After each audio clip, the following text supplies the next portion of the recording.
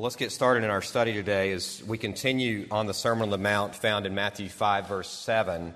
Thus far, we've looked at kind of the context or an introduction for the Sermon on the Mount. We looked at the Beatitudes, at being salt and light. And then last week we looked at this idea of Christ fulfilling the law, which is a really important section of verses.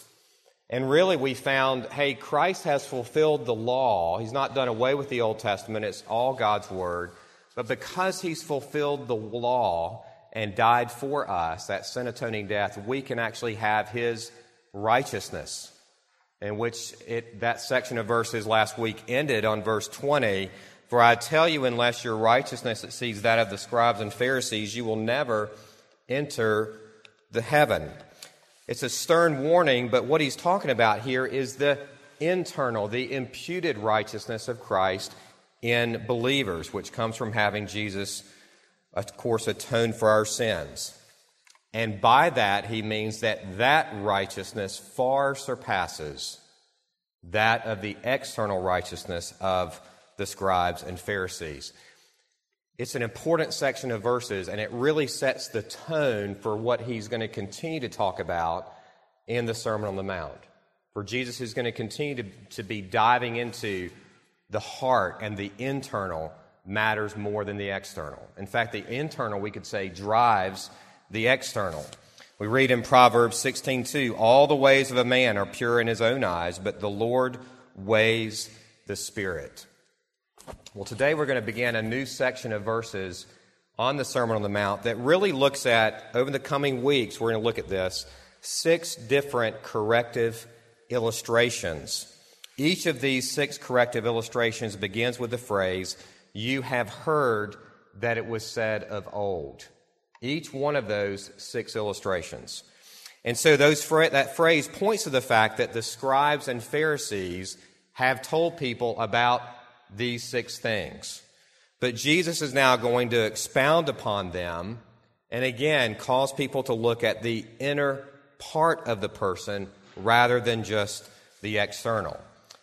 So those 6 corrective illustrations that we're going to be looking at in the coming weeks are these.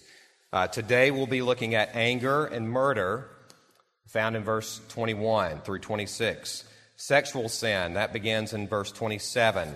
Divorce, verse 31, oaths and speaking the truth, verse 33, retaliation, verse 38, and loving your enemies begins in verse 43. So regarding inward versus outward or external righteousness, listen to what John Calvin said in his Institutes. Let us agree that through the law, man's life is molded not only to outward honesty, but also to inward and spiritual righteousness. Although no one can deny this, very few duly note it. This happens because they do not look to the lawgiver, capital L meaning God. They do not look to God by whose character the nature of the law is to be appraised. Listen to what he says here. If some king by edict forbids fornication, murder, or theft, I admit that a man who does not commit such acts will not be bound by the penalty. That is because the mortal lawgiver's jurisdiction extends only to the outward political order. I'm going to stop there for a minute. What does he mean? Well, for example, in this country, is it a law that you shall not commit murder? It is a law, right? And so he's saying here that law is given by a mortal lawgiver, not the supreme, capital L, lawgiver. And so by us obeying that outwardly, by us not committing the physical act of murdering, we're not guilty under that particular form of the law, right? Because it's been given by a person. But then he goes on, listen to what he says, but God, whose eye nothing escapes and who is concerned not so much with outward appearance as with purity of heart, forbids not only fornication, murder, and theft, but lust, anger, hatred, coveting, and deceit. For since he is a spiritual lawgiver, he speaks not less of the soul than he does of the body. So what's he saying there? Jesus says there's more to this, right? It's not just the outward physical act of murdering, it's anger, right? And so that's what Jesus is looking at. And so turn in your Bibles, if you have them this morning, to Matthew 5, verses 21 through 26. Matthew 5, beginning in verse 21. You have heard that it was said of old, you shall not murder, and whoever murders will be liable to judgment. But I say to you that everyone who is angry with his brother will be liable to judgment. Whoever insults his brother will be liable to the council, and whoever says, you fool, will be liable to the hell of fire. So, if you are offering your gift at the altar, and there remember that your brother has something against you, leave your gift there before their altar and go.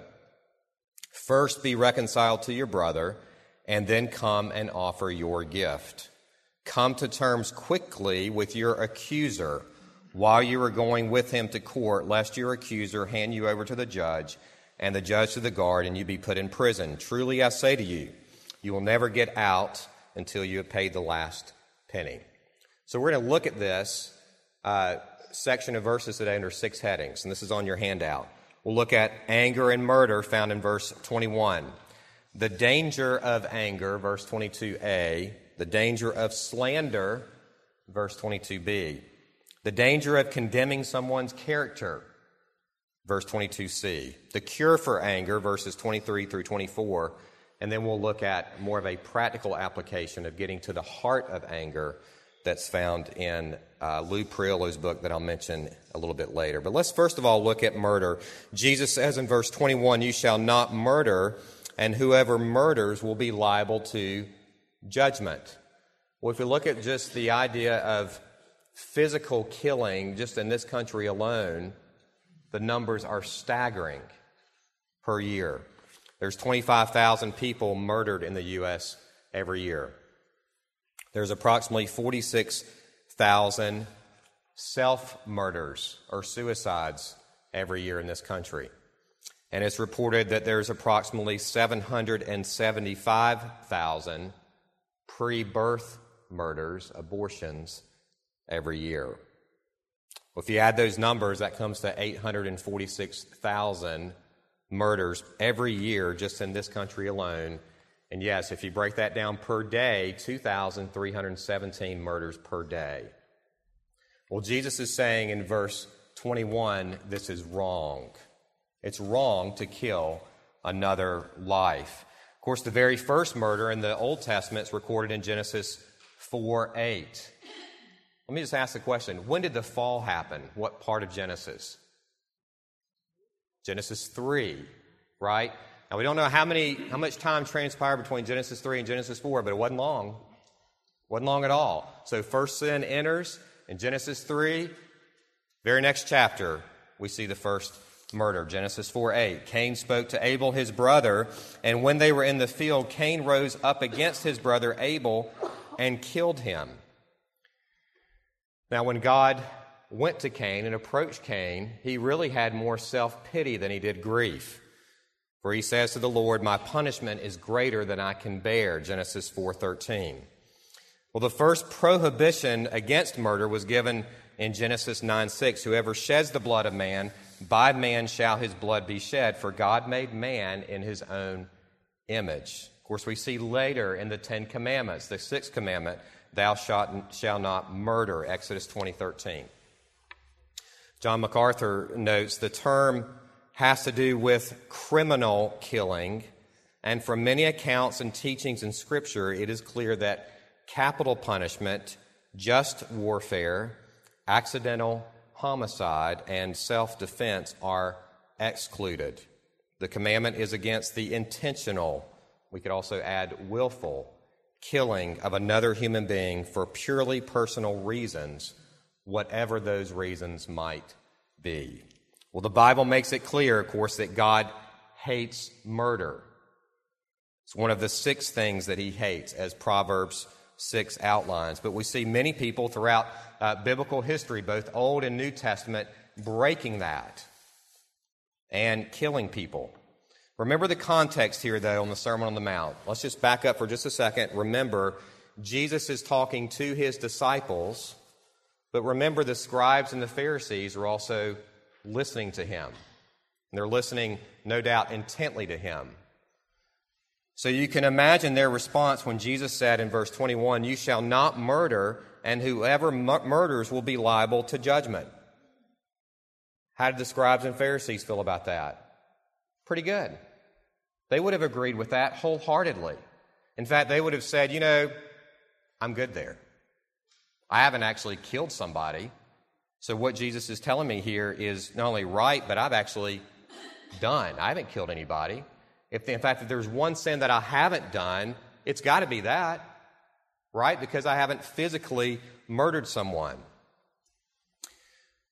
Well, according to rabbinic tradition and the beliefs of most cultures in that period of time, murder was limited to actually physically taking another person's life. But again, it just goes to show how the scribes and Pharisees were focused on what? The external, right? Not the internal. So Jesus absolutely turns their world upside down when he goes further to state in Matthew 22, "But I say to you that everyone who is angry with his brother will be liable to judgment." So what's Jesus doing there? Well, he's saying that you who are angry should be judged as if you had committed a murder. No doubt the scribes and Pharisees would have been totally befuddled by that statement, and there would have been murmurings in the crowd. But this is the first part of the definition of murder, and that's being angry with someone.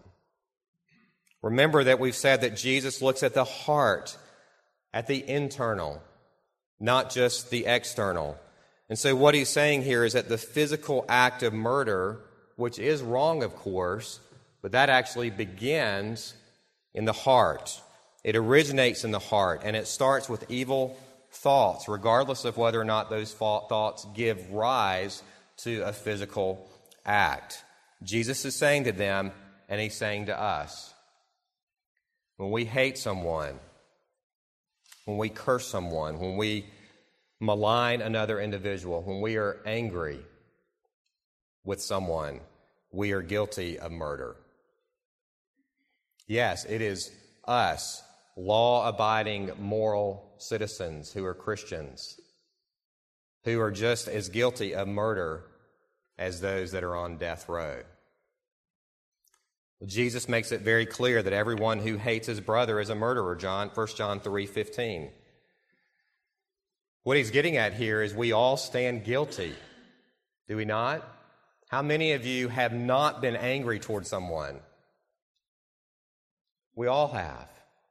We all stand guilty here as murderers. In May of 1931, the city of New York witnessed the capture of one of the most dangerous criminals ever known. His name was Francis Crowley, but he was more famously known for his nickname, which was Two Gun Crowley. He had shown himself to be the kind of man who would kill at the drop of a hat. And he did. Indeed, he did, over the course of about 3 months, killed many people, including many police officers. Sometime before his capture, he had been parked on the side of a road, and a policeman came up and asked to see his license. Without saying a word, Crowley drew his gun and shot the policeman down. Then, as the officer lay dying on the ground, Crowley took the officer's revolver and fired another bullet into his body. When the 19-year-old Crowley was finally captured at his girlfriend's apartment, a blood-stained note was discovered that had been written by Crowley during an hour-long battle between him and several hundred police officers. The note read simply, "Under my coat is a weary heart, but a kind one that would do nobody any harm." Crowley was sentenced to die by the electric chair, and when he arrived on death row, he did not say, "This is fair. This is what I get for killing policemen." No, instead he said, "This is what I get for defending myself." Well, what's the point here? He thought that he was a good person. He thought that he had a good heart. He thought that he was justified in what he did, when in fact he took the life of others. He murdered them. Well, we might be very tempted when we hear the story of Two Gun Crowley, or when we hear stories of even recent news out of the Low Country, where there's been recently convicted murderers, to say, how could he? Or how could she? They must have been absolutely crazy to do that. Well, there may have been a little crazy involved. However, let me say this. They were angry. Anger leads to murder. You know, it is tempting for us to be, well, Lord, I'm not like that person, right? And so we kind of stand tall and we kind of think of ourselves pretty good. And it's really not unlike what the Pharisees did, not unlike what the Pharisee did in Luke 18 when he stood by himself and he prayed, God, I thank you that I'm not like other men, extortioners, unjust, adulterers, or even like this tax collector. I fast twice a week and I give tithes of all I get. What should we be doing? What's the point here? Well, the point is that we can't compare ourselves as Christians. We can't compare ourselves to others. We can't compare ourselves to bloodthirsty criminals and say, Lord, at least I'm not like that person. No, we have to compare ourselves as Christians to the absolute perfect standard in God's Word. And when we get angry, instead of saying, at least I'm not murdering, recognize you actually are, and I actually am. And we come before the Lord in absolute humility, and we ask the Lord to forgive us. And we say, Lord, there but for your grace, there I am also. Take away the sin of anger. Now we need to take a moment, and we've got to differentiate between righteous and unrighteous anger. So righteous anger was demonstrated by Jesus himself. We think about an example of when he cleansed the temple of those who were defiling it in John 2 and Matthew 21. We, like Jesus, should be angry when people don't honor God, or they don't honor his name, or they don't honor who he is. Righteous anger is motivated by a sincere love for God and occurs when God's will has been violated. It's right for us to get angry over our sin, knowing how it has violated God's law and his very character. However, if we were to be honest, most of the time we become angry not because God's name and will has been violated, but because we were hurt. We feel like we have been sinned against, not God, and that makes us angry. This is sinful anger and is motivated by love of an idolatrous desire, and it occurs when we feel like our will has been violated. How many of y'all have toddlers in the home or remember having toddlers in the home? What do they do when they get upset and they get angry? It's called a temper tantrum, right? Lay on the floor and kick and scream. It's really, if we think about it, it's really not unlike what we do as adults.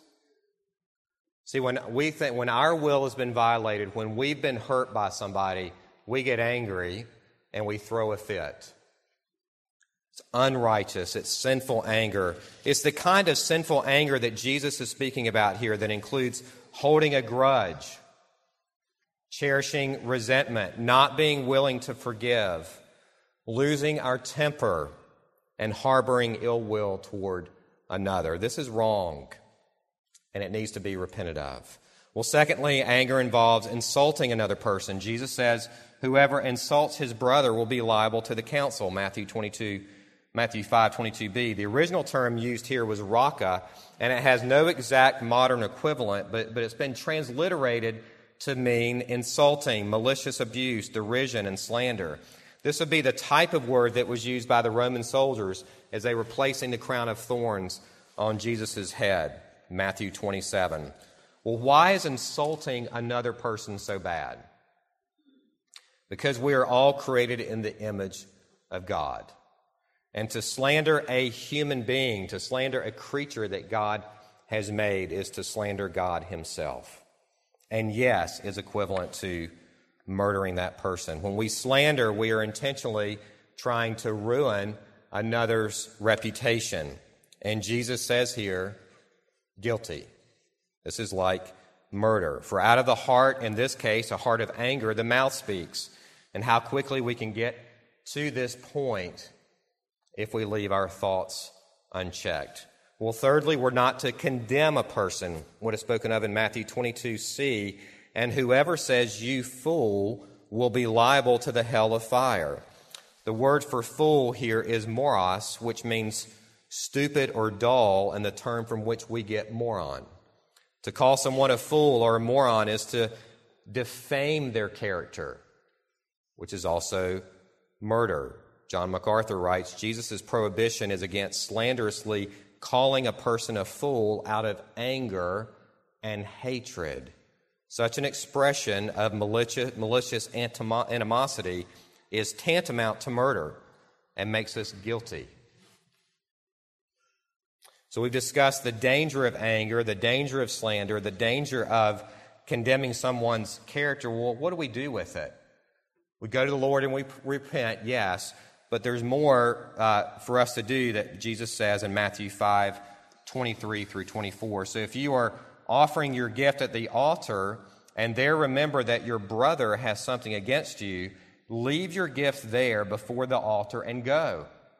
First be reconciled to your brother and then come and offer your gift. So first we need to acknowledge our sin, but secondly, we go to the person with whom we have a grievance and we seek reconciliation.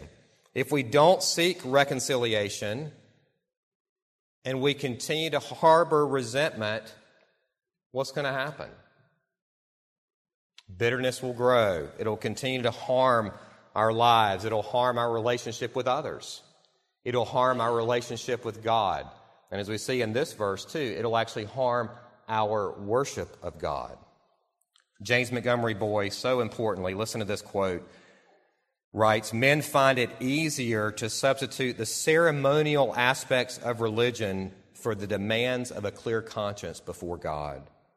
And where in ancient times this meant the presentation of sacrifices at the temple in Jerusalem, today it means the attendance of a Christian at church, his participation in a Bible study or prayer meeting, or giving to the church or missionaries. These things are right in and of themselves. We should do them, but God says that they are worthless from His point of view so long as there is unconfessed sin in the life of the Christian and failure on the Christian's part to make the sin right. What's he saying there? If we have harbored anger and resentment towards someone, it will affect our worship of God. Do you have a clear conscience this morning when you go to the worship service? If not, Jesus is saying, deal with this. Let us deal with this before we come to worship the triune God. Remember, it's the heart He sees. We can't hide from God 1 ounce of guilt. Though we can look the part, we can come in nicely dressed, everything's fine, we can't hide our inner guilt of bitterness toward others. Thirdly, we should seek reconciliation and restoration immediately. Paul writes, be angry and do not sin. Do not let the sun go down in your anger, and give no opportunity to the devil. Ephesians 4:26 through 27. So if you hear this morning and you think, well, I'm really angry toward a friend of mine, go and confess that. I'm angry toward a colleague, confess that. I'm angry toward my spouse, confess it before nightfall. I'm angry with my children, confess that before it grows and festers and gets worse. Why? Because the Bible tells us to do so.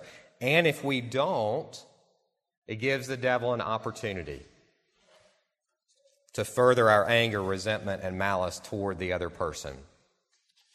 Well, let me conclude by briefly discussing how we get to the heart of anger. Again, it's so important. Jesus is not just focusing on the external, he's focusing even more on the internal, right? And so we see this throughout his teachings in the New Testament in general, but specifically in his teaching on the Sermon on the Mount. Remember, it's the heart that devises schemes, and it's an angry heart that is murder, even if the physical act of murder does not occur. Well, there's a book that was written several years ago. How many of y'all have seen this book by Lou Priolo, The Heart of Anger? It's a very, very good book, and I would recommend it to you if you have children in your home that struggle with anger from time to time, but also it's helpful for adults. If you struggle with anger, this is a great book that I would commend to you. And one of the practical things that he mentions in this book is a worksheet on which your child, but also you, if you're struggling with anger, could answer 4 specific questions when struggling with anger. The 4 questions are these, and we actually put a handout in green on your table. The first question is, what happened that provoked me to anger? What actually caused that? Secondly, what did I say and or do when I became angry? Third, what does the Bible say about what I said or what I did when I became angry? And fourth, what should I have said? In other words, I did this, but what does the Bible say I should have done? How could I have responded biblically to that person or to that circumstance? Take that with you. That handout's important. You can take a picture of it if you want. These questions, though, get to the heart of the matter, get to the heart of anger, and it gets us thinking about what led to our angry response and or action.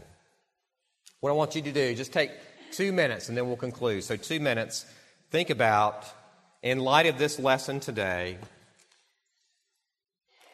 how has the Lord helped you in times of anger in the past? What has he done to show you that? What has he done to help you repent of it? And let that be an encouragement to those around your table. So just share that for a moment. We'll take about a minute or two to do that, and then we'll conclude. All right, let's come back together. And let me say this just in light of today's lesson.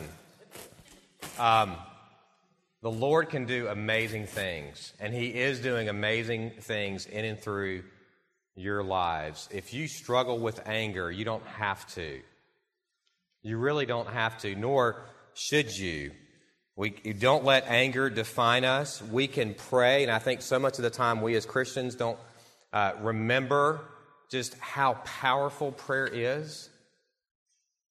You can pray, and the Lord forgives you.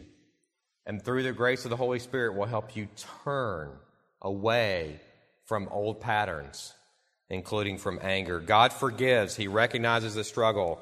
Remember, too, Jesus could have talked about a number of things on the Sermon on the Mount, but he chose to talk about anger.